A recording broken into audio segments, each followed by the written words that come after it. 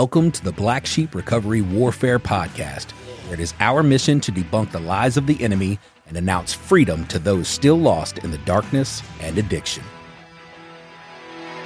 Welcome to another edition of Black Sheep Recovery Warfare Podcast. We are here in the studio with my beautiful co-host, Dr. Legit. Hi. Well, Stacey Leggett. Legit. Yeah. My Well, bad. you can go with legit. You like Dr. Legit? I feel like it's accurate. It is accurate. Yeah, I mean, it is completely accurate because you are the legit one, and you are a doctor.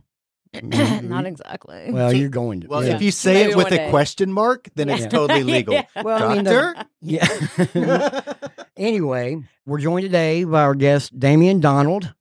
He's from Biloxi, Mississippi, and he's going to share a story, his testimony with us. But before we do that, I need to recognize my little buddy, Carter Bell. Can you throw that up Yes. there Yeah. for me? Oh, yeah. How exciting. Carter Bell is one of my best friends, Robert Bell's his son, and let's recognize him. I want to wait for the picture. Wait for it. Wait for the picture.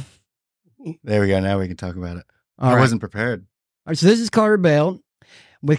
He was awarded for combined excellent behavior, citizenship, and straight A's to earn a yard sign, certificate, and free swag bag by achieving Eagle Elite today. He's really growing up, and we're very proud of this fine fellow of ours.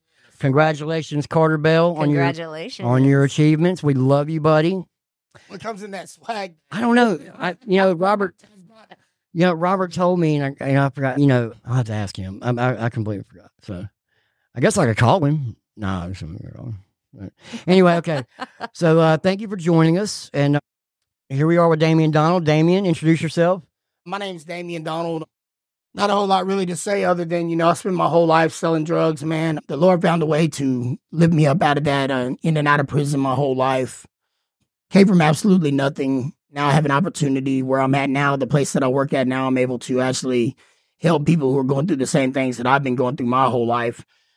For the first time in my life, I had purpose. Amen. I always thought throughout my life that I was helping people. I always say, there's something I always say, John, I think I mentioned this to you before, but, who but Satan can sit on the throne in the middle of hell? I have.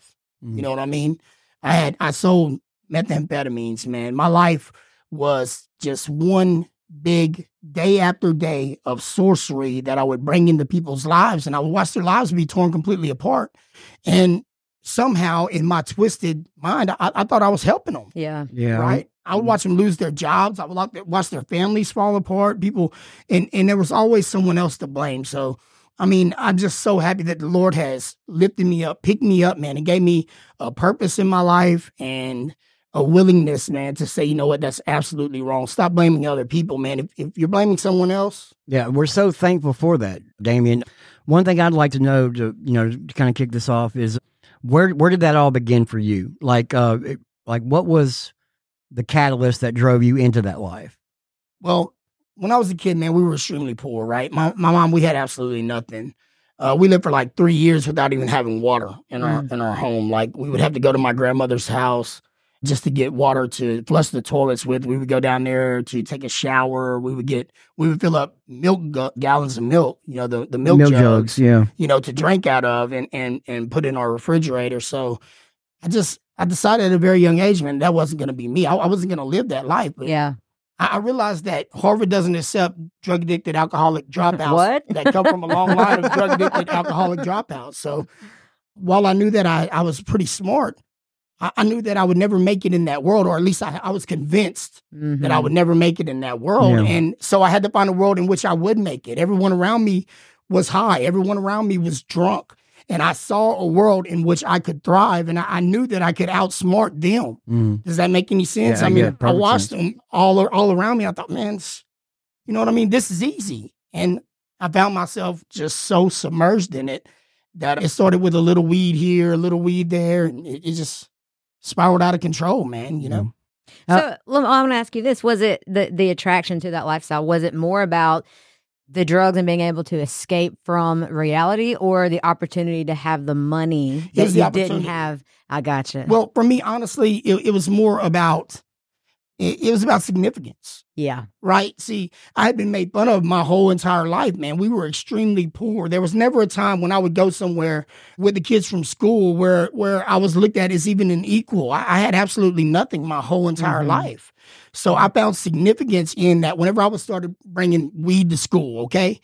Man, they were everywhere. People needed you. They needed me. Yeah. And I mean, seriously, you make this almost, you become this almost godlike persona to those people. You know what I mean? And my uncle, he sold drugs, my whole life. And he told me, he said, never smoke with them.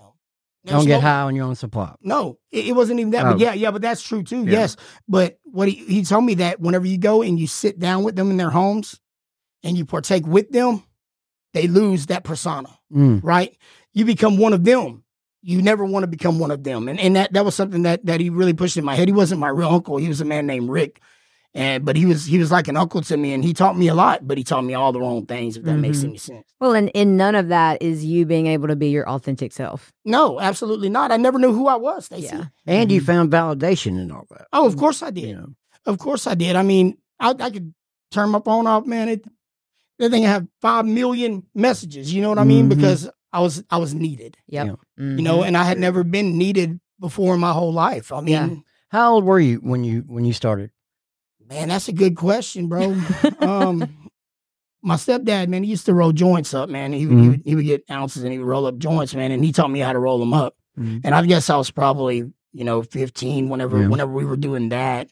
Even before then, though, it was little small things. But it was, at that time, my brother Robert, man, we would go and he had this IROC Z28, man. And we just thought we were so cool, and he would bring me to school and just give me a pack. Like, bring that to school with you, man. Bring the money back, bro. We'll go get some more. So, I mean, I was taking very little to nothing and going to school and making all this money. And I dropped out of school in the 9th grade simply because if you weren't calling me to get something, like if I wasn't going to bring you something, and I wasn't even going to go to school because it was worthless to me at that point, if that makes any sense. Yeah, it does. I want to go back to something that you said because I relate to it so much, but just feeling important, being needed, and just that reputation. Because I know when I got sober, the last time that I got sober, it was crazy to me that it wasn't necessarily the drugs and the alcohol, like the feeling from the drugs and the alcohol that was the most difficult part for me. It was letting go of the importance that I felt like I had been able to gain with all these people out here. Like, I can get the good stuff and this, that, and third, and everybody's calling me. And so, in this weird way, it was the one thing that made me better than who I really was authentically, because I thought that I was nothing, right? Well, found your identity in it. Yeah, absolutely. And the popularity that comes along with it is addictive in itself, because I know that when I left high school, I took a job at Papa John's delivering pizza, but that's not what I was doing. Like, I literally had the Papa John's deal on top of my car, but like, this was back in those beeper days too. Y'all gotta know I'm very old. Like, this was. I remember the beepers. There were bag phones and there were beepers, and like, you had to read code on these pagers. And like, I know you were. I would get certain codes, and like, I would wait for my next delivery to go out, and like, I probably had about a couple ounces in the car ready to go, and I would just literally walk up to the door, knock on it and I'd put it in a pizza box. You're giving somebody ideas right now. Oh, yeah. Anyway, that's how I ran, but I'm telling you, my pager exploded like every day, and I got a high off of that. Yeah. Right. Mm-hmm. And well, it does. It becomes so overwhelming. It becomes this. You know what? People used to say, man, that drug dealing was the easy way out, right? They would say, oh, that's easy money. Well, I don't know where you find it to be easy. Yeah, you might get shot. Yeah. You might not. You're on call 24 hours a day, 7 days a week, man. There's never a time whenever you're not at work, ever. This is true. Your whole life revolves around it. And here's the thing. What it all boils down to is sorcery, right? So you're holding this mix of pharmakia is what it was called in the Old Testament. There was a god that they were worshiping named pharmakia, the same word from which you get pharmacy and pharmaceutical, right? So you're holding on to this sorcery, right? And it becomes the idol of not only you, but everyone around you. And as a drug dealer, you begin to think that you have some type of a power over it. Yeah. Right? Like, it's not me. They're all calling me for it.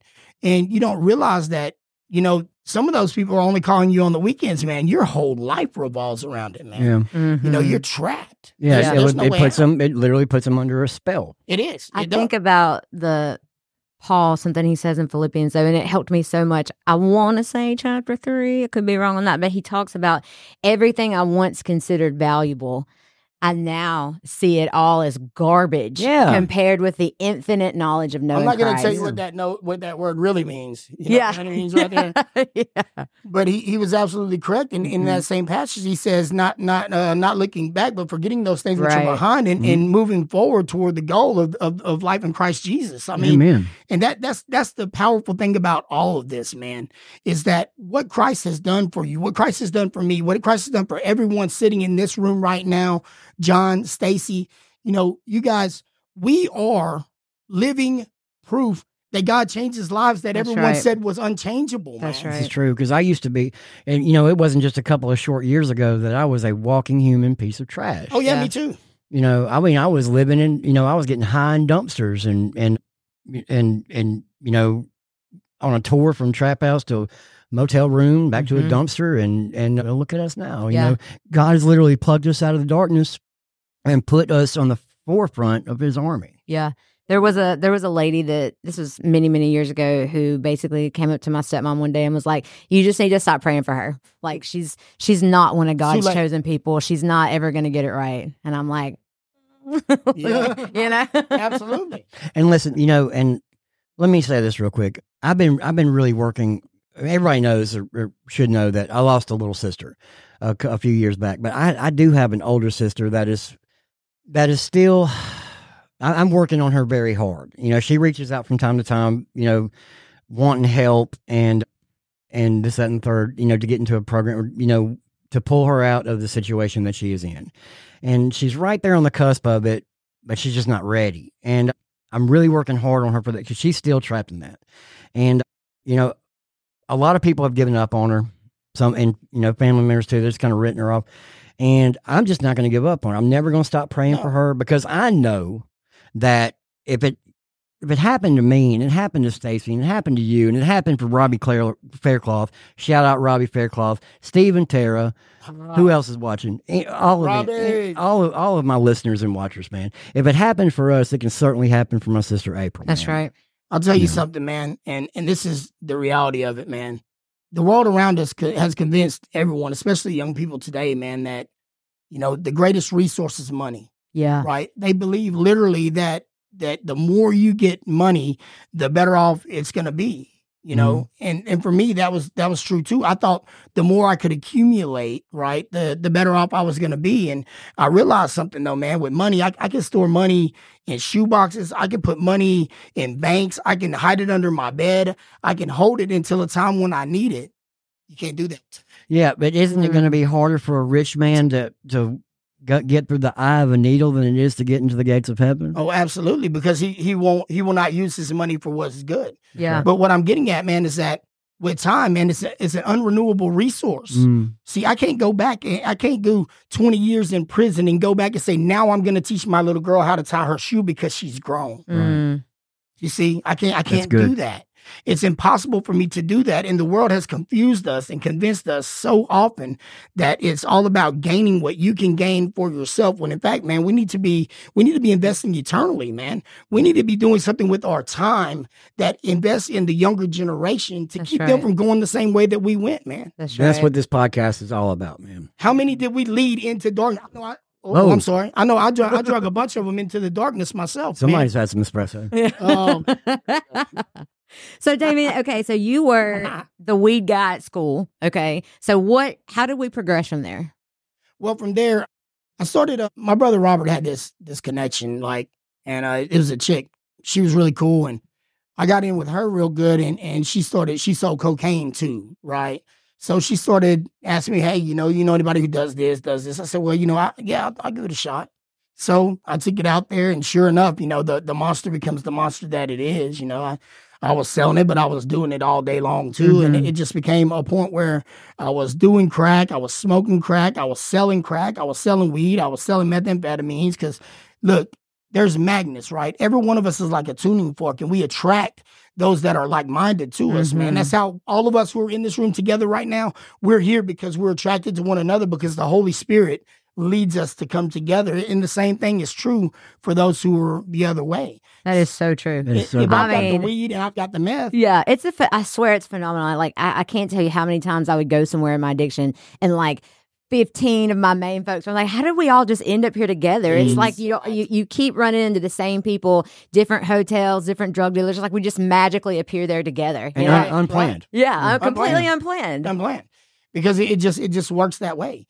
It's just how it is. So anyway, dealing with her, I skyrocketed. Like I went from moving a little bit here and a little bit there to, I hate to say it this way, but achieving potential, like seeing what my potential truly was because the prices she was giving me, right? I mean, the prices were astronomical and my clientele just skyrocketed, right? I mean, I went from having absolutely nothing to 3 cars in the yard. You know what I mean? And it was mind-blowing to me because me, as I told you guys earlier, I never had anything, man. I didn't know what to do when I did have anything, right? Yeah. Like I was so stuck on this idea that I could never be anything that whenever I began to find that I was winning in that area, it was very hard for me to take my hands off of it, right? I just had to keep going. Well, things fell out, man. Heard the feds were coming to my house, burned my stuff in the backyard, moved to Houston, right? Moved to Houston to get away from drugs. Yeah, good. How did that go for you? Horrible. It's really funny how we think if we just change the location that's going to just change, everything. It's like, let me just get away from these people. All my problems are going to dissipate. Oh, yeah, they're just going to dissipate. And, but you can truly, if you leave it all behind and you go to Christ, that's the way to do it. But yeah. I have a question. So when you had all these things that you felt like you didn't have growing up, did they make you happy? No, I was absolutely miserable. Good question. Before I got my last trafficking charge, right, I remember sitting, I don't know if you guys are familiar with Biloxi, but there's a road called Irish Hill Road. And right off of Irish Hill, it's a railroad track, and there's a little road where you can pull down and sit beside the railroad track, right? And I'm sitting there. I've got a suite at the Scarlet Pearl. Right, Scarlet Pearl is a gigantic casino on the coast, right? So I've got a suite at the Scarlet Pearl. I got like 3 girls at the casino, at the motel, waiting for me over there. My phone's blowing up. I've got a big old bag full of stuff, and I've got over $5,000 in my pocket. And I'm sitting there, and all I can think about, man, is this next train that comes. I'm gonna drive in front of it, man. Wow. Because I'm reminded, and I'll never forget when this really hit me. I was in Harrison County Jail, and I was laying on that bed. And I was reading Matthew chapter 6. And Jesus said something. He said, is life not more than what shall I eat and what shall I wear? Yeah. He said, do not the Gentiles seek after all these things, but seek ye first the kingdom of God and his righteousness, and all these things will be added to you. And I found myself sitting there on that bed, and I was sitting there in that truck that night. And that's the exact question I was asking. I mean, you got to understand, I wasn't sitting there saying, well, my life sucks, because to the eyes of everyone around me, I had everything that they wanted. Yeah. I couldn't go use the bathroom without someone knocking on the door asking if would you like a glass of water? You might be parched. The simple fact of the matter is that I was absolutely empty. I was empty, and I was sitting in that truck that night, and all I could think of is life not more than this. Yeah. Everything I'm chasing after, the things that the Gentiles chase after, I've got it. It's all around me. But everyone I meet is either a police or trying to rob me in my mind. Yeah. Everyone who I encounter day to day, I'm definitely afraid that they're plotting and planning on me in some way. Everything I have, I've got to keep it with me. I'm riding around with a half a pound of methamphetamines because I'm afraid to leave it anywhere because I feel like everyone's going to steal from me. You know what I mean? Yeah. I get in the vehicle. Every time I get in the vehicle, I'm deathly afraid that those cars in front of me and the cars behind me, they're all police. There is no happiness in that. It's pure misery, yet you convince yourself somehow that this thing that makes you absolutely miserable has made you happy. Yeah. It makes no sense. It seems like a better alternative than where I came from, or a better alternative than what life would be like if I were sober. And what you said earlier, when you were talking, I mean, you found your identity in it. Mm-hmm. I was at a point in my life where I did not know who I would be without it. Yep. I didn't know. I mean, that was my identity. That's who I was. How could I drop who I was? So every time I would get out of jail, I would get out of prison, and I would say, well, I'm going to do better. I never did. I remember, man, I don't know if you guys are familiar with when Jesus was tempted in the wilderness, right? Yeah. Mm-hmm. So Jesus is out there, and Satan says to him, he says, make these stones into bread, right? Make these stones into bread. And I remember I was at a big ministry that's down in Loosedale. I'm not gonna drop any names, but I was at another ministry where I was down there. I was handling the marketing and outreach aspect of it, and everything was going great. I mean, the Lord was really just putting things in my life. I mean, and everything was just moving all around me. I was making connections all over the country. It was great. And I was watching the Lord literally bless everything I laid my hands to. And again, even in my Christianity, even as a born again Christian, what crept in? My pride, man. Yes. Me. And me and I said, you know what? I don't need this place. I'll go do it myself. I'll go start my own ministry. I'm going to take off. And dude, I got home and guess what? It all fell apart. I had stepped out of the will of God, bro. What matters is being in the will of God. God will bless what you're doing if it is in his will that you are doing it. Amen. It's not when you turn and walk away. So I found myself, I'll never forget, man, my fiance, I don't go into that right now. Right now, exactly. But anyway, her and I were inside of it. We were staying in this little bitty shed. Right. And she's begging me, don't do this anymore. Please don't go back to doing that, And I'm just like, you know what? We got to do it, and it was the same. It was like, why are you hungry? That's the question that's the question he was asking Jesus in the wilderness. Why are you hungry? If you are the Son of God, why are you hungry? Right. And for me, it was the same thing. Well, if you're truly his son, if he loves you so much, if he's blessing everything you're doing, right, why then are you sleeping in this shack? Why is she out here in the cold? Take those stones and make them into bread. You don't need God. Go do it your own way. Amen. Wow. And that's where I found myself. I found myself pinned down between this rock and this hard spot where I didn't know where to turn. And I knew that I needed to trust the Lord, but then I became angry because, I was supposed to go start this ministry that he didn't ordain. Right? Because that was me. Yeah. That was what Damian wanted to do. Anything done outside of the Spirit of God is sin, brother. Mm-hmm.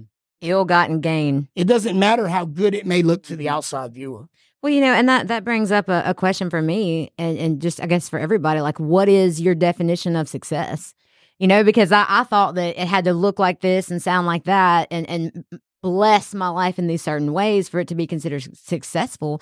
But really, like, success in the eyes of God sometimes is not so much about what's going on around me. It's about what's going on inside of me and the revelations that I'm making about him and being able to pass those revelations on to the next person in line. But we do, we get it twisted. I have to have increase externally when really sometimes it's just internally. There's never enough. Yeah. Right. Your eyes are full of deceit, man. Your heart's full of greed and there's never enough. And that's just the reality of the whole thing is that whenever you're seeking after things, I think Paul said it best. Paul said, I know both how to be abased and how to abound. Yeah. Wherever and in all things I have been instructed to be full and to be hungry, to abound and to suffer need, for I can do all things through Christ who strengthens me. Mm-hmm. And, that's taken out of context so much. The context of that is not that I can go lift 1,000,000 pounds as Josh Watts. I don't know if you're watching Josh Watts, but like you always say, it does not mean that I can go lift 1,000,000 pounds because I can do all things through Christ who strengthens me. It means that I can be content in whatever situation that I'm in. It's not having everything that I want, but it's wanting everything that I have. Yeah. I think too, back to, just my very early days in recovery. I had nothing, I literally had nothing. And I could not have felt more passion in my relationship with Jesus because he was all I had, literally. Yeah. And so what I see people do is that they get some clean time, they get a job, they get all these things. Which, job, money, need, help. And it's like, okay, hey, God, I'll be back later. Thanks, thanks for everything. See you later. And thanks for saving my life. Yeah, thanks for saving my life. We'll be back. When I came out of prison this last time a couple of years ago, I had literally not a dime in my pocket, no vehicle, no job, and nothing, and except for the Lord. That's all I walked out of prison with. And I've stayed on fire. I've stayed obedient to him. I've stayed in his will, and he has provided for me, everything as far as my living, food, jobs, the podcast, everything. It's all, but I know if I step out of it and I try to get about like me and prideful and things like that, I know it can all be taken away. Mm-hmm. And is that fear of the Lord? Like just that having that fear of falling out from under his favor? Is that about the same thing as, having fear? I mean, Always. Go ahead. I'm sorry. Well, I always think about like fear of the Lord more of like of a reverence. Like I'm in awe of, I'm acknowledging how powerful and almighty that God is, and because of that, I want to be in line with Him. Not fear as in like I'm scared of what God might do or how my life might fall apart. Although that's important to note that it can fall apart. Sure. But just like honor and respect and awe, like you said, Damian. Yeah. Just knowing that, I was just thinking about this, man. I hear a lot of people today, especially Christians today, they've got this naming and claiming thing going, this word of faith movement that's going on out there, and if you just believe strong enough, God's going to give you all this stuff. Like manifestation. Right. Yeah. And here's the thing, man. If that was true, why then was Paul hungry?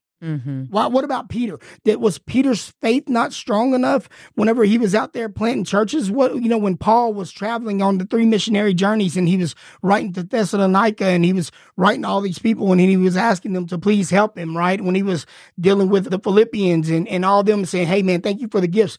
Why was he asking for those things if his faith was going to make him rich? Yeah. Right? The whole point is being able to have a sense of comfort when there should not be. Yeah. I see. Supernatural peace. Whenever it has absolutely nothing to do with what we have physically, but what we have spiritually. And I was telling you the other day, Stacey, and this is something that I think most Christians in Christianity today do not understand. They don't even think about it. It doesn't even cross their minds, right? Is what they have in Christ, right? They don't understand it. In Ephesians chapter 2, it says, blessed be the Father of our Lord Jesus Christ, who has blessed us with every spiritual blessing in the heavenly places. Again, I ask, how many more can I get than every? Can I get any more than every? If I have every one, then I have every one. What if you had every dollar in the people's bank? That'd be a lot. Yeah, that'd be a whole lot. But that's only one bank, right? That's not every dollar in every bank in the world. So you have every spiritual blessing in heaven. Everyone, not just one little area, not one bank, but every bank of heaven's blessings has been given to you at the moment of salvation. And what does has blessed mean? It's already happened. It's already done. So often, man, what we do is we try to revert to ourselves to take ourselves through our situations. We're looking to ourselves to handle it because we don't know what we have in Christ. So how do you, in your opinion, how do you walk that out? Like, how do I have that revelation of just how much I've been blessed in Christ? How does that change my behavior or my orientation towards the world and others and challenges? Can I ask you this? When you step out of bed every morning, why do you put your feet on the floor? So I can walk. But how do you know it's going to hold you? Faith. Strength and faith. And Amen. trust. You know it. Right? You just know it. Yeah. People use the word faith a lot. They use the word believe a lot. But both of those words are interchanged with know. Okay? Do you know that the Lord is real? Do you really believe that what you believe is really real? Let me ask you that. Do you truly believe that what you believe is really real? Because if you do, our lives should be changing, right? Because if we believe that we have received every spiritual blessing in the heavenly places, if we know for a fact that no matter what, whether I live or whether I die, like Paul said, whether I live or whether I die, I know that it is in God's will. And that is my only goal in life, whether I have everything in the world or whether I have absolutely nothing, as long as I'm within the will of God and taking care of what He is leading me to take care of by His Spirit. Those are the only things that matter. And if those are the only things that matter, then I have absolutely nothing to worry about. Right? But that's a very hard thing to do, right, Stacey? It is difficult. That's hard to do. Okay. All right. So where was it for you? I don't know if we want to get in this part yet because this conversation is going so well. And I'm learning. I mean, this is amazing. So we got off on but I got to know, like, well, talk to me, Jack. All right. So, I mean, you did some prison time. Oh man, I did lots of prison time. How much prison time did you do total? Man, I'd say about 20 years, I guess. All drug related?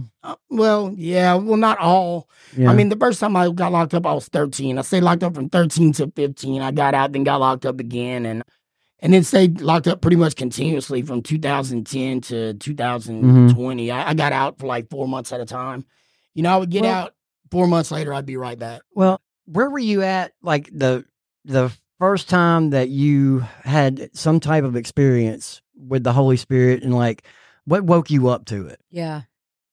All my life, man, I read books, Mm. right? But they never really held me, man. Well, one day I was in jail. Believe it or not, I was in jail. Yeah. And all I had was this Bible, man. It was a Gideon's Bible. It was all I had, man. So I started reading it. And it didn't even have the Old Testament in it. It just had the New Testament. So I started off reading these Gospels. And this Jesus, man. Yeah. But God, man, this Jesus. I mean, to me, I found myself, because I'm very analytical. Y'all know that about me if you hang around me very much. But I started to notice that in different Gospels, I could fill in pieces from the other one, the one that I had read already. Yeah. So, oh, this is the same place. This is a parallel, right? So this is what was going on there. And that got a hold of me intellectually.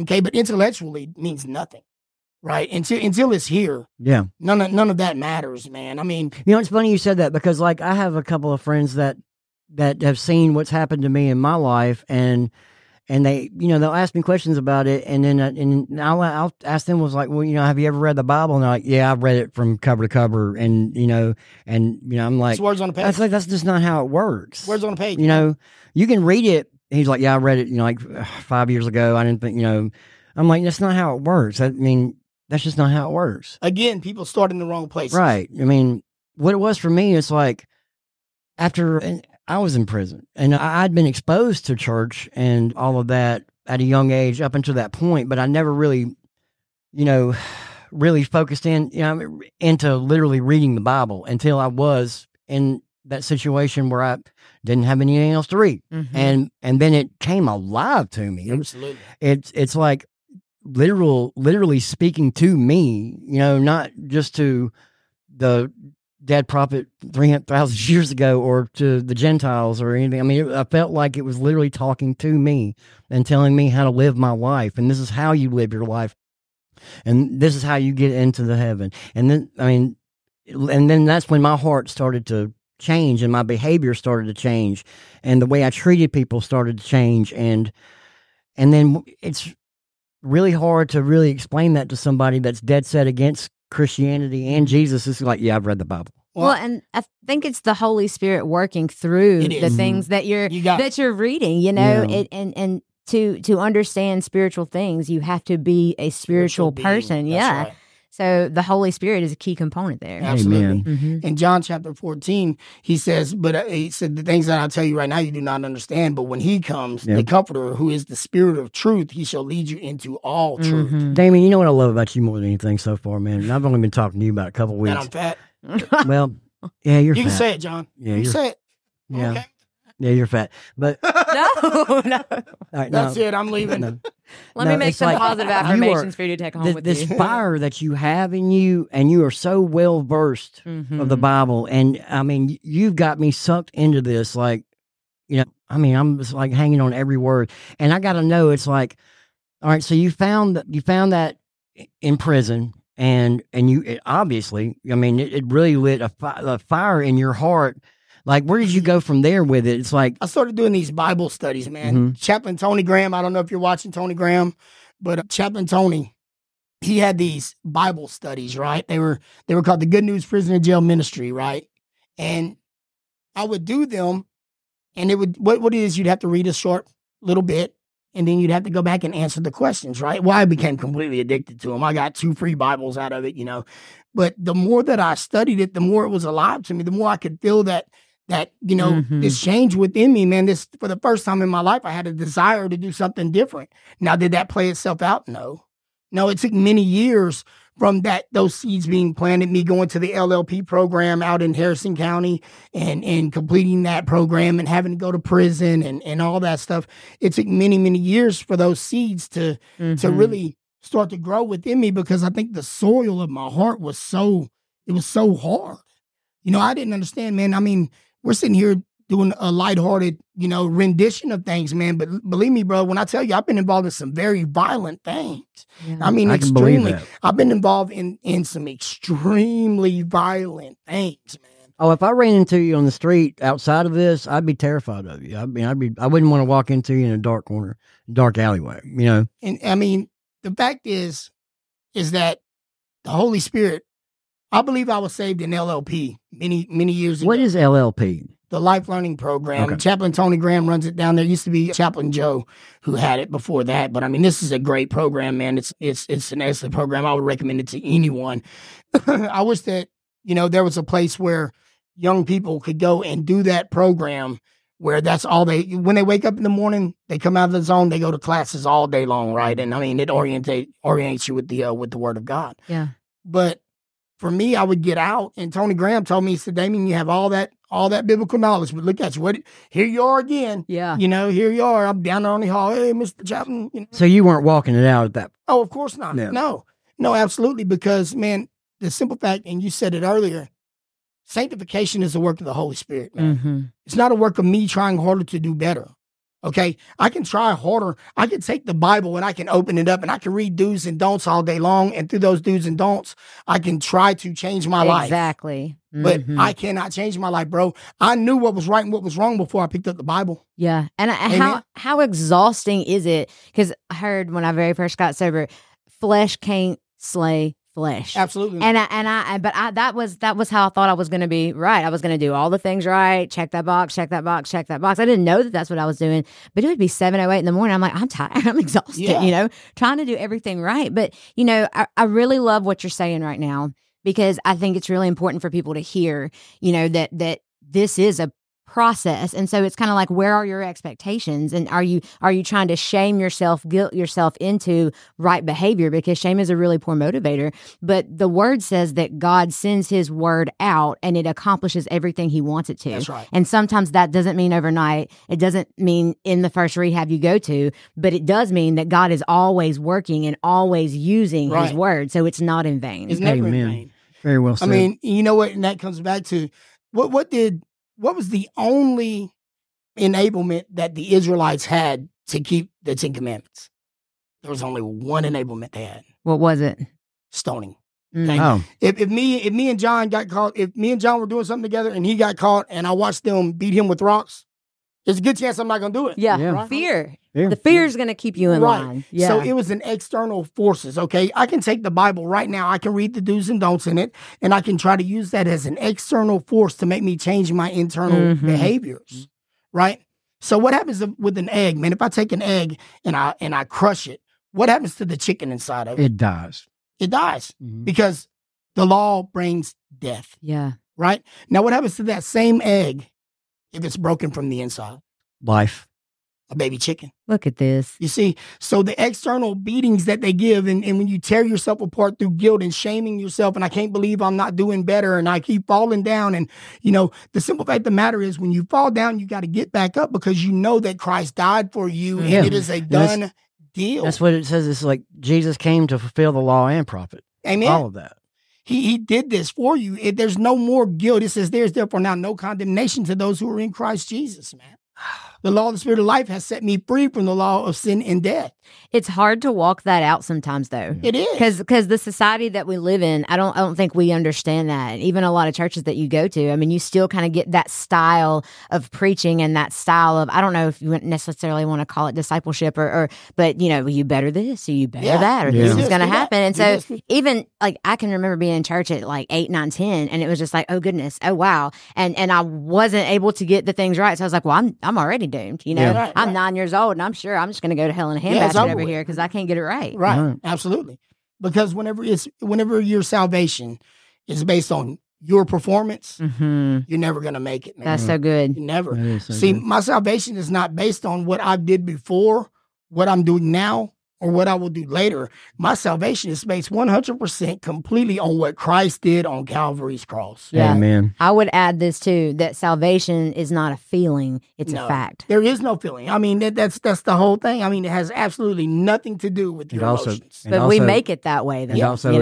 And also not it's not religion, it's a relationship. That's right. I hate it when somebody says I'm religious. Yeah. Does that bother you? Yes. I think it just depends on if that person understands the difference. Well, I don't think that they do. It's like, because it's not at all about religion. It is truly about a relationship with Christ. I mean, Now, I will say this, though. Now, with all that being said, okay? With all that being said, the fact of the matter is, when the Holy Spirit comes to live within you, he says that he will be with you forever, right? Forever. So the Holy Spirit comes to live within you forever, Mhm. right? So it says in Peter, he talks about two natures, right? You have the sin nature, the Adamic sin nature Your that we flesh. inherited from Adam, but now we have a new nature that has been imputed to us through the righteousness of the Holy Spirit that now lives within us. That in and of himself, the Holy Spirit in and of himself will begin to change your outward behaviors, right? Because the more that you walk by the Spirit, the more you make the decision. You know what the word decision means? Anybody? Make up your mind. Well, yeah, but I mean, I'm just looking at etymologically. I'm sorry. Okay, so what does incision mean? To cut Cut where? deep Into. into. To cut into, right? I was like, I'm gonna let you handle it. Y'all don't turn into freaks now. What does You the got, word? if you want scars, I'll show you Circumcision scars. But what does circumcision mean? Well, To cut around. I You got to look at it from a different perspective. well, see, Incision. That's why you're here. Right? We're listening. it's like I feel like I'm in a theology class. Yeah. But decision means to cut away from.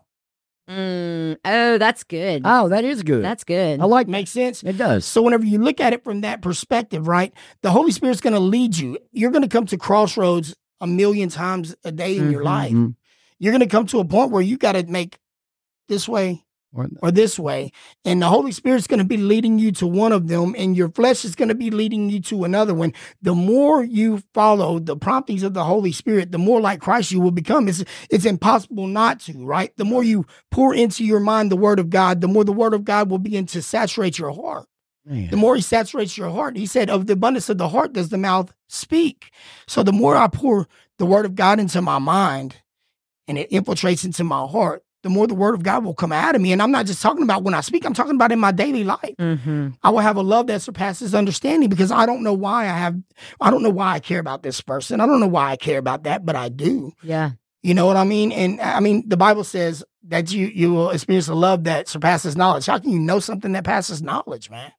That's pretty intense. That is it. You know, I remember when I got back from Teen Challenge, this lady told my mom one day that it looked like I had the Jesus seeping out of my pores.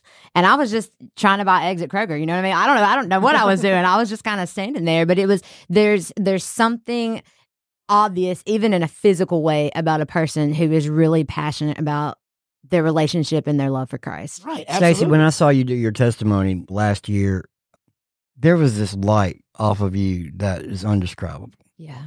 I mean, it was incredible. And I see that light on a lot of people, and it's blinding sometimes. And I got to tell you, when I saw yours that day, and I knew that you were eventually going to be on a podcast if I ever had one, it was just blinding. Yeah. You know, you're so passionate about your story and getting it out there, and I just wanted to tell you that. And now, I've only been around Damian for a short period of time, but every time I've gotten around Damian, it's the same. It's like when he gets on these theology lessons, he is so passionate about that light. I love the Lord. Beams. I mean, I don't know, you can't see this from YouTube or from Facebook, but we got all kind of lights in here, and it's like, you don't even notice the blue lights, the red lights, and all the other lights right now. They're trying to make us look good. Well, it's just that it's just that you know that the Holy Spirit is ever present here with us, and I'm just loving this, man. I mean, I feel so full right now. And the first night I met you was quite recently. Right. And this dude just came bebopping in full force, you know what I mean? Full speed ahead, and just like he knew every one of us, you know? And I don't know any. And this is like You like jumped going into back. a bag of ice. I did voluntarily That was too. nice. And you put it all over Facebook. And I did. And I laughed about it. And this also goes back to what I've said in previous episodes, that God is waking people up to this, that we're in straight up darkness, that are covered in tattoos and bald and fat. Wow. Oh my gosh. No, it's like, I mean, he's literally plucking people out of the pit of hell, and he's like turning those that served Satan and his army and literally using it against him and his minions. Like, and this just blows my mind. You know what blows my Welcome mind? to the Black Sheep. You know what blows my mind, bro? Is that so many people out there sit in so many pews every week, Yeah. and they sit there and they watch the guy who walks in with the tattoos on his arms, and they say, man, he shouldn't be here. Oh, He probably just walked out of a bar or a Yeah. trap house. He Yeah. shouldn't be here. The fact of the matter is, man, what's the greater testimony? And look, I'm not throwing rocks at anybody, so please Don't come Disclaimer, for us. Facebook, YouTube, don't, you know what I mean? Disclaimer. But the simple fact of the matter is, it's more of a testimony, someone who grew up with parents who were Christians, who taught them the right way their entire lives. Is that more of a testimony, or the one who was at the bottom of the pit of hell? Yeah. Well, and I think, because I have a precious, precious family member, and we've had this conversation before, because you kind of have my testimony, and then she's like, I don't have that. And I was like, but hang on a second though, because your testimony matters too. And it's not about necessarily which one is Better, right? better, but which one can reach Who? yeah. So it's like, I might be able to reach a certain population of people, but then she has this whole other population of people that listen to my story, and they're like, should I have my purse? I don't know what to do right now, Right. So I think it all has merit, and it's all important for different people in different places. See, Josh Watts again. Another shout out to my pastor, Pastor Josh. Man, I see he's up there. He's watching us. So, but anyway, Pastor Josh says all the time. He'll say, there'll be places where Damian can't go, where I can walk in there wearing my jacket and go up there, and they will accept me in. But there's also places where Damian can go that I can never go. Yeah. I mean, I'll tell you something. And look, I'm just a little. Just a quick throw out there, man. But if you guys ever want to come, man, come join us, man, at Simmons Memorial Baptist Church, man, out there in Flora. Man, we would love to have you guys, man. Come check it out, man. Josh is an absolute beast with the word of God. This man loves the Lord, man. Amen. Seriously. So, but anyhow, but yeah. Let's get it back to your testimony. I mean, I'm really loving where these conversations are going, but I want people to know you, Damian. I want to know how all this, came about. So take us back to where you were back, I guess, back in that shack you were talking about, and Back in that shack. let's go from there. We know you've been in prison and all that. So what happened after that?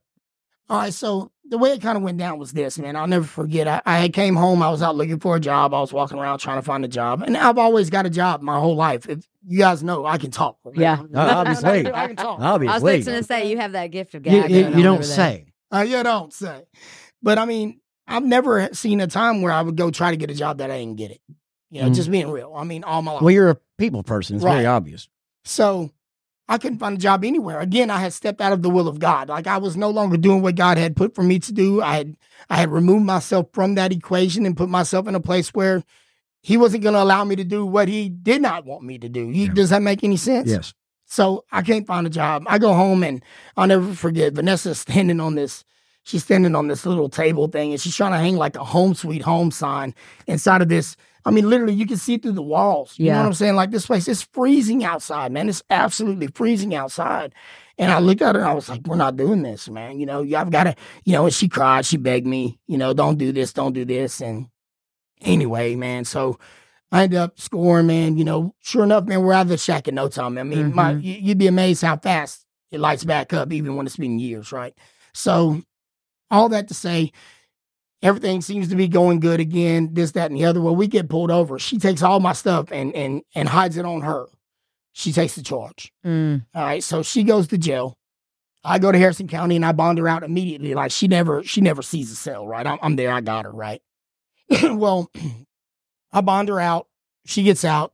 She's like, okay, we got to stop. This has got to stop. I won't listen, of course, because, I know everything. And, I'm so much smarter than she is, obviously. So, we're going to do it my way, right? And the harsh reality is this, the harshness of the reality of how untrue that statement is soul shattering, right? Because it's not long before we get pulled over again because I'm being watched. I'm being followed, man. They're everywhere, right? They're all over the place, right? So we get pulled over again. She takes the charge again. She's a ride or die. She's got two of them, back to back. We're talking about good charges, too. We're not talking about a hay ball, man. You know what I mean? We're talking about some charges, man. Yeah. So I go down there to get her. She's got a misdemeanor warrant, and they won't let her out. No matter what I do, I cannot get her out. So I have to wait for her to get done with the misdemeanors before I can get her out. Well, I'm talking to her on the phone. She's like, listen, they've got to be watching you. Stop. You've got to stop. You've got to stop. You've got to stop. And I just keep on going, right? So not long after she goes to jail, I get hit by the narcotics task force. I get actually hit by the Joint County Narcotics Task Force and the Gulfport Special Crime or Gulfport Tactical Unit. Okay. The first time I got hit was the Joint County Narcotics Task Force in the Biloxi Special Crimes Unit. Okay. So this time I get hit. I don't take them on a high-speed chase this time. I took them on a long high-speed chase the last time. It was completely crazy, man. I was all over the news forever. But anyway, we're hit anyhow. I dump everything out of the window, but it's over, right? So I get hit. I get thrown into jail. I bond her out from jail. As soon as she can make bond, I bond her out. Well, I realized that I'm in a bad way at this point, right? You know, What gave it away? yeah, I've got like 20 years already over my head now at this point, with an 8-year sentence that's attached to that, with a 5-year sentence that's attached to that. You see what I mean? So we're talking about a lot of years here, man. That's not counting the new charge, right? They got me. I'm in there for trafficking, bro. You know what I'm saying? Yeah. I'm not in there for no little, nothing nothing small. I'm in there. I'm in trouble. Well, come to find out, and we'll get to that in a minute. I'm gonna tell you how the Lord worked in that situation. Yeah, that's my favorite part. Anyway, I've been in there for a couple months, man. I go talk to Chaplain Tony again, right? And Chaplain Tony's just like, shaking his head. And anyway, doing my Bible studies, back to work there. And I'm talking to Vanessa every day. And I'm like, baby, I'm back studying my Bible. I'm back with the Lord, and she's just like, yeah. And she's telling me she's going to talk to the PO. Well, the PO told Vanessa that with the amount of time that I already had over my head, coupled with the time I was going to get on the new charge, that I was never coming home. And he told her, look, you just gotta, Let you I know you love him, but you're going to have to let him go. So long story short, he got all that time and he broke out, and now he's here doing his podcast. Broke out. Not all Yeah, he escaped. But anyway, so I Spoiler got alert. accepted to a program by the name of Friends of Alcoholics. I've heard of that one. At this time now, COVID's hit, and I'll never forget Vanessa saying to me, Wait a minute, let's back up a little bit. Okay, so you're literally in prison, and you're facing what sounds to be like 65 years. 90 years. 90 years. Okay, I wasn't even close. Years, yeah. All right, 90. we're facing 93 years, and that's what you're looking at, but God. God. All right, so how did that come? I want to hear the specifics on, what you did to get in, for this miracle to take place in your life. Well, let me tell you this real quick, man, because I can't just leave this part out of it at all. So I'm talking to Vanessa on the phone one night. We've got I guess we've got maybe $1 left, when the phone call's over. We're talking about starting a ministry again, all this good stuff. And I love you so much. But I remember her telling me before that, she said, it's the end of the world out here, and you're not here to protect me, man. You've left me, you're gone, and I'm out here by myself. I can't even pump gas. That was like a gut punch. Oh, it almost killed me, man. So her and I are talking on the phone one night. And, I've been accepted to Friends of Alcoholics, but they can't accept people the normal way because of COVID, right? So people, they're having to do quarantines. Well, they only want people to come on Sundays, but Harrison County will not transport on Sunday. Oh, wow. So I'm stuck for like 7 months waiting. But anyway, I'm talking to Vanessa and we're talking about all this stuff. And she's just like, well, maybe, when you come home, and we're talking about all that. And then she was like, are you going to call me back? And I said, well, why don't we save that $1 till tomorrow? She's like, you can call me back if you want to. We can always get some more money. And I was like, no, let's save that $1 for tomorrow. So the next day I wake up, I go to work, I was buffing floors for the captain, right? So I go and I buff floors all day long, and I come in, I go over there to the kiosk, and I open up my kiosk, and I got a message from Vanessa, Venus Butterfly. It says, farewell, no matter what, I loved you, always know that. Wow. And I'm like, what is she talking about? So I go to the phone and call, man. I call, and I just call, and I call, and I call, and I call, and there's just no answer. There's no answer. There's no answer. There's no answer. So I'm calling her mom, and her mom's not answering, and nobody's answering anywhere. Nobody will answer the phone. So finally I get in touch with the people where she was staying, one of the roommates that were staying in the house, and he answered the phone. His name was John, believe it or not. And John answers the phone, and he says, he's crying. And I'm like, where's Vanessa? And he said, listen, man, it's not good, man. I'm like, what do you mean? He's like, man, she's gone, bro. She's gone. And it hit me like a truck, man. I'm just, anyway. Take your time. So anyway, after we got off the phone, she had went in there and turned some music on, made herself a breakfast, took 2 bites out of it, went into the carport and hung herself. Oh, my God. So now, there I am, looking at 93 mandatory years. I've just lost everything that I owned again because, see, Satan doesn't give you anything, bro. That's what you got to understand about this whole thing. Satan does not give you anything. He loans it to you, and it's a very high interest rate loan, man. Yeah. See, he doesn't only take back the things that he loaned you, he also takes your time away. He also takes your life away. He takes everything that you love, and he takes the years that go with it in that penitentiary, bro. Mm-hmm. It's not something that you can ever regain. There's no way you can turn around and grab even 1 second back. There's no way you can ever hold her again. There's no way you can ever touch her again. It's gone. When it's gone, it's gone. Okay? That's the reality of it. That's the reality of where drugs bring you. That's the reality of where Satan leads you. It's emptiness, punishment, and misery. Yeah. Because that's what he gives you, and he gives you lots of it. So I'm looking at 93 mandatory years. Now, all of my possessions are gone. The love of my life just killed herself. And I'm in a place where I don't have any real reason to live. That's how I see it. I have nothing left.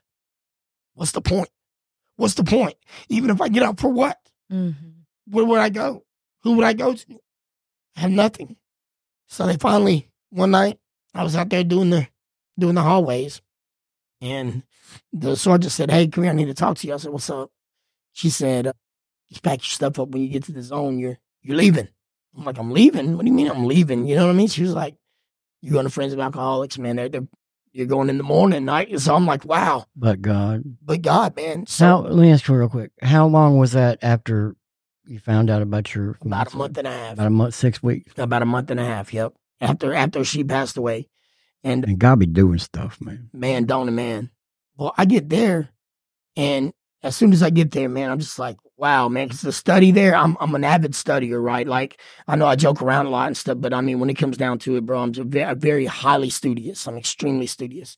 So we get there, and we're learning theology, you know, we're learning, like, and it's in a way that everyone can understand it, you know, if that makes any sense. And we're going through the basic Bible doctrine course, and I'm just like, find myself engrossed in this, and I know that I'm looking at the rest of my life in prison. There's no way to not understand that, right? I mean, but I had made a decision that my dependence would only be on the Lord. Yeah. I could no longer depend on myself, because look at where depending on myself got me, man. Depending on myself had cost me everything that I ever cared about.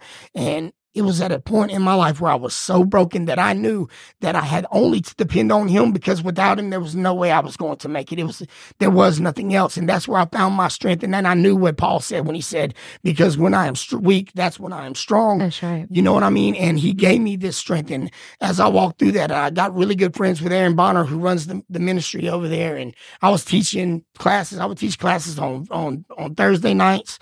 And every Thursday night I was in there teaching classes, and I would teach sometimes on Saturday nights, because those are the 2 off nights. And I was doing Authentic Manhood, and I was doing True Project, and giving the guys an opportunity to come in there and study with us, you know, and it was like, you know, this ultimate change of heart, not just of mind. It wasn't about me doing what I needed to do to get out so I could go back home. That was over with. It was about me doing what God led me to do.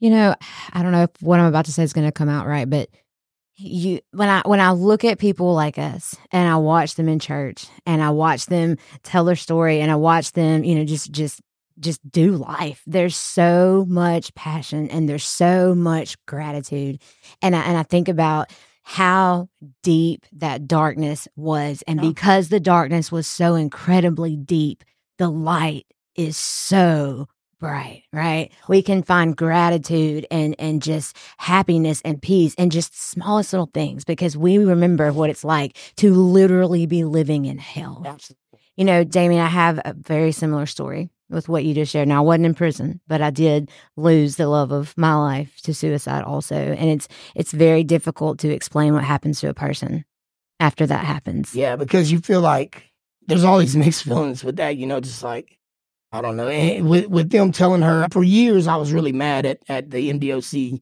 you know, because I still, a lot of me says, you know, she heard them say I was never coming home, you know, and that had a lot to do with it.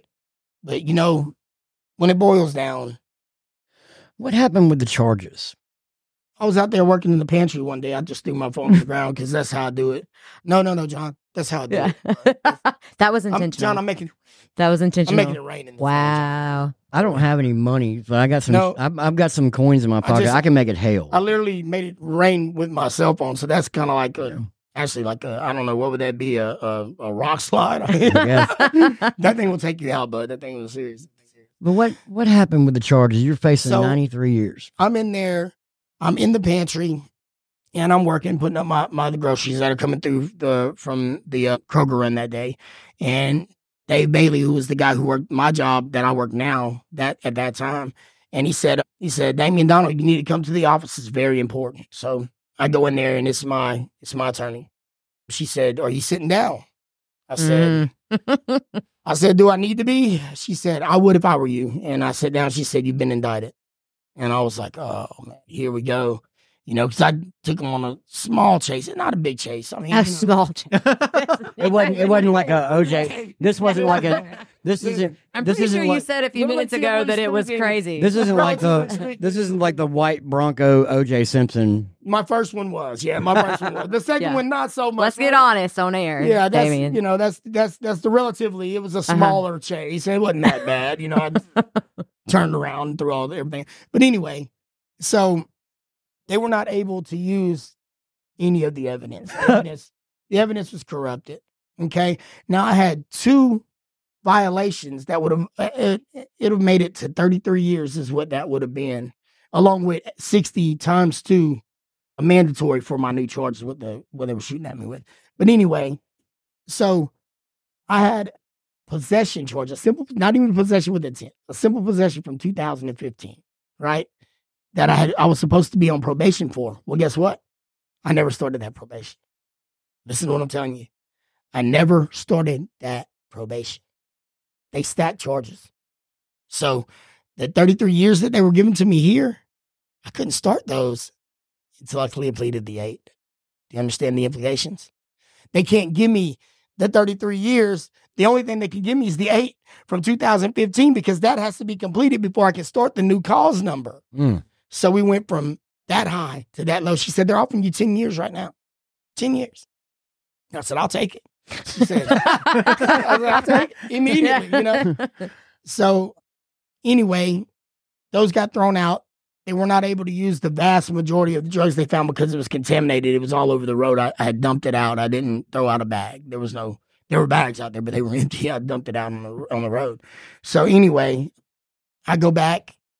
Judge Dotson, thank you, Judge Dotson. I don't know if you'll ever see this, but that woman has had so much faith in me, man. Judge Dotson has literally given me 53 years total. And she has given me just opportunity after opportunity, man.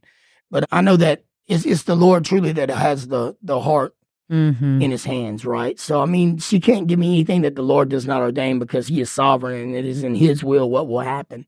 And anyway, so I went back and she gave me my 8 years back on my old charge.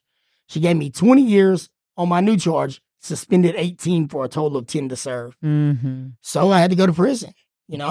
I did. I went to prison, and the whole time I was in prison, man, I just preached the word of God, man. I just brought them guys in, and you'd be amazed how bright your light shines in such a dark place, man. I've seen it. God did a little prison time. It's amazing. It really is. It truly is. And there was no way I should have ever made parole on my first time. How long was it? Like a total out of the 10 years? I did 2 years. 2 years. Wow. Right. Man. And they counted the year I did at FOA. So really, you just went back, did a year. That's all. So you went from penitentiary to the pantry, back to prison, back to the penitentiary, and you did a year, and now you're back at. Well, this is what happened, man. The whole time I was in prison, man, I stayed on the phone. Kevin Conroy, man. Kevin, I hope you're watching, man. I love you so much, man. Kevin Conroy was the only person that answered the phone when I was in prison. He kept money on my phone, man. He was the only one who was there for me, man. Kevin Conroy, man, the entire time I was there. There was never a time when I make a phone call unless he was asleep or so. I'm not saying he never answered the phone. I don't want to overgeneralize.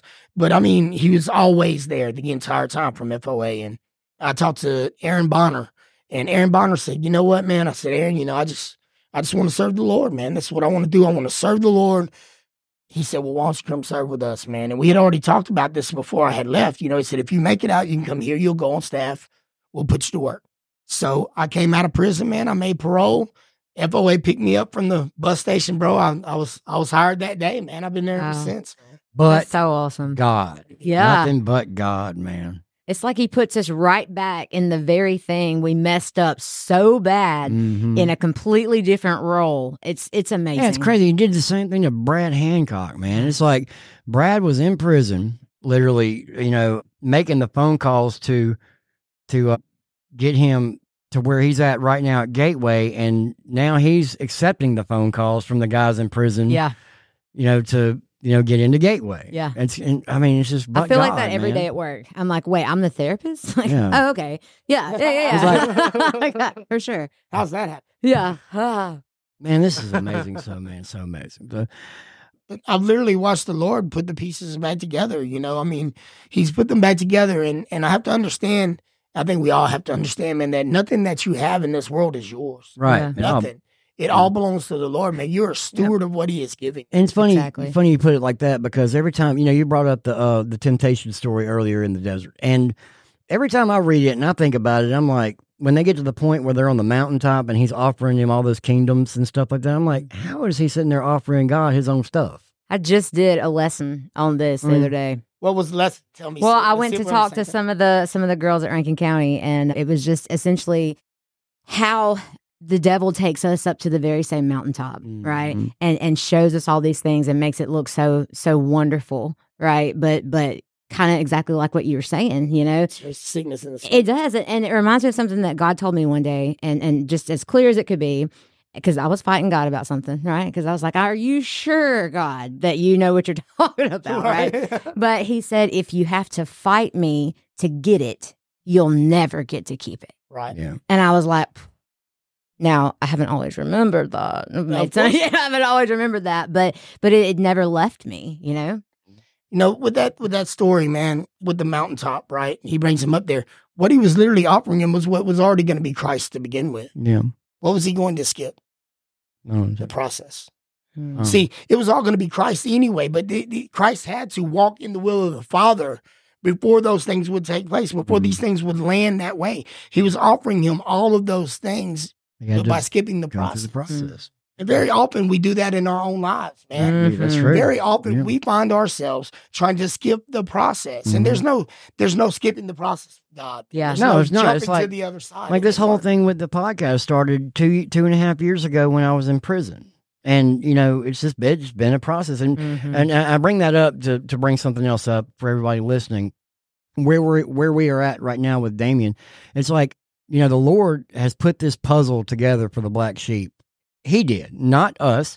He put Danny in my life to provide the studio and all this wonderful equipment. He put Stacy in my life as a doctor, therapist / co-host. Brilliant, I It's couldn't not have. doctor. Well, Can't have I mean, people thinking It I'm is if doctor. you say it in the form of a question. well, you know what? Doctor Stacy? Well, guess what? Dr. Phil isn't a doctor, right? But you know what I'm saying. But so, y'all don't know this now, but he's brought Damian into the Black Sheep family as our editor and what do you call it? The what else is it you know? I mean, What is it you're doing for us? We don't know. What is it? What is We're it not you're really doing sure. for Which us? one it was. well, he can explain it better than I can, and he was I literally was praying for about 2 weeks before he just called me out of the blue. I was praying for God to put somebody in my life to help me with the editing process and to make these short clips for TikTok and for YouTube, and because I'm technologically stupid. I don't understand it. It's just like this is like a big weakness for me, right? 2 weeks later, I'm about to speak at Church of the King, and Damian sends me a message on Facebook interested in being a guest. And at first, I was just kind of scanning through it and I had to do my thing. But I finally got back to him after I really read the message, and I looked at his profile and I saw that he was at FOA. And I was like, okay, this guy's for real, because I've had to get to where I'm screening, who I add, because spam and all that other stuff. But so we got back in touch, and like after one conversation, it's like it was confirmed to me and revealed to me through him and the Holy Spirit that, this dude is going to be a part of the Black Sheep family as your editor. Mm-hmm. And I'm talking, it's been about 2.5 weeks now. And he's already done a couple of clips and I mean, he is going to be a huge, very important role. And I'm just so proud to have you in our family, dude. Amen. Amen. But you can better explain what it is you do better than I can because I don't speak that language. Uh-oh. Look at that. Black Sheep family, baby. So, by the way, we have 2 events coming up. I'll go ahead and plug them now. Next weekend, February 3rd, we have Black Sheep Recovery Warfare Presents DJ Win at the point, 5 o'clock at 1120 Star Road. You know, Damian will be there. If you want to meet and talk to Damian, he'll talk to anybody. Dr. Legit, she'll be there. We're gonna have to work. We're gonna have to work on Doctor? Listen, She's legit. She's before legit. I want to end on a note though. I hope I didn't cut you off on your announcements, but there was. Well, you did. Look, I'm sorry, but Damian, I just want to know because we at the very beginning of what you were sharing that you had all the things that the world could offer and it didn't make you happy, and so I want to know now where you're at right now. What does it feel like to have the things that you have day in, day out, mood, peace? What does that look like for you? Well, I mean, the guys at FOA drive me completely crazy. So I don't know about you weren't supposed to say that. I'm just I'm only kidding. We'll edit that out. Well, he'll edit that out. He will. He will edit it out. No, I'm just joking around though. Seriously, man. For the first time in my life, I actually have peace. Yeah. For the first time in my life, I depend on the comforter to bring me comfort. I was always looking for comfort. And I mean, that's the thing that you got to really kind of, I guess, come to terms with. I mean, if you believe what you believe is really real, right? Then why, if you know that the comforter lives within you, do you look for comfort in a pill bottle? Mm-hmm. Why look for comfort in a booze bottle? You see, the Lord will bring true comfort. I mean, I don't have a whole lot, man. John, you've been over there, man. I've got a little room with a nice little office in it. You know, I got a good little editing setup lined up. But that's what I've got. I mean, but I'm internally extremely happy. Yeah. Like I wake up in the morning and I know that it's mine. Everything that I have is mine. No one's going to take it away. The feds aren't going to come get it. It all belongs to me and it's given to me by the Lord and by the Lord alone. Not by me, not by anything I went out there and did. It's been given to me just like all this has been laid out before me. You know, these are blessings, man. So everything that you were looking for and all the things the world had to offer you, you found in a relationship with Jesus. Absolutely. Every single Yeah. time. Good job, Stacy. Mhm. Way to go. I'm glad you interrupted my I'm so little sorry. announcements for that. We'll talk No. about that off air. Yeah, we will talk about that later. Cut the announcements in. Yeah. Yeah. I mean, I can make those later. I mean, we don't have to be done talking to this. I'm really enjoying I think that's a beautiful note. Yeah, to that end on. was I mean, that great, really man. drives it home. It really does. Wow. I'll tell you one thing about FOA, man, is it's all family, man. Hey, everybody there, man, we're all family. We love each other. Well, I can't just be so thankful myself for what the Lord has done in your life, man, and brought you into the fold. We're very grateful to have you. Yeah. I'm glad to be here with you guys, man. Yeah. For real. Awesome. Except for Danny. Yeah. Yeah, I mean, they could just There's about. only one fat bald. Yeah, I know. I was going to say, I mean, they could literally be brothers. We're going to have a whole therapy session after this. There's only room. I mean, they could literally be This brothers. room's not big enough for the both of us. That's great. I love it. All right, so real quick, February 3rd, we have Black Sheep Recovery presents DJ Win at the Point, and then the following week on February 10th, we have Eddie Poole's Night of Hope at Trinity Wesleyan Church over on Sidewell Road at 6 o'clock. And I can't remember, I don't know, I can't remember who's speaking at the Night of Hope, but if you can make both of those events, that would be amazing. The chains will be broken. Yeah, you will Amen. leave change. You will will leave leave changed from a Night of Hope. And this is Black Sheep Recovery's first sponsored event. So we hope to see every one of y'all there. And I don't know, I guess I have anything else. You got anything in the last thoughts, Mr. Donald? Oh, man, just that I really appreciate the opportunity that you guys are giving me to come here, man, and just This will not be your last visit. kind of put it out there, you know what I mean? And just kind of, tell the story, man, you know what I mean? Good. Because it's amazing, man. I appreciate you guys. Any final thoughts? Yeah. I said Miss my Yeah. bit. I would just like to say again, I am not a doctor. Well, Dr. She's too legit to quit. That's what I am. That part. Dr. J wasn't a doctor either. Yeah. Dr. Phil isn't I'm just kidding. Yeah. So- Dr. Dre wasn't a doctor? No. Are you What? sure? No, What?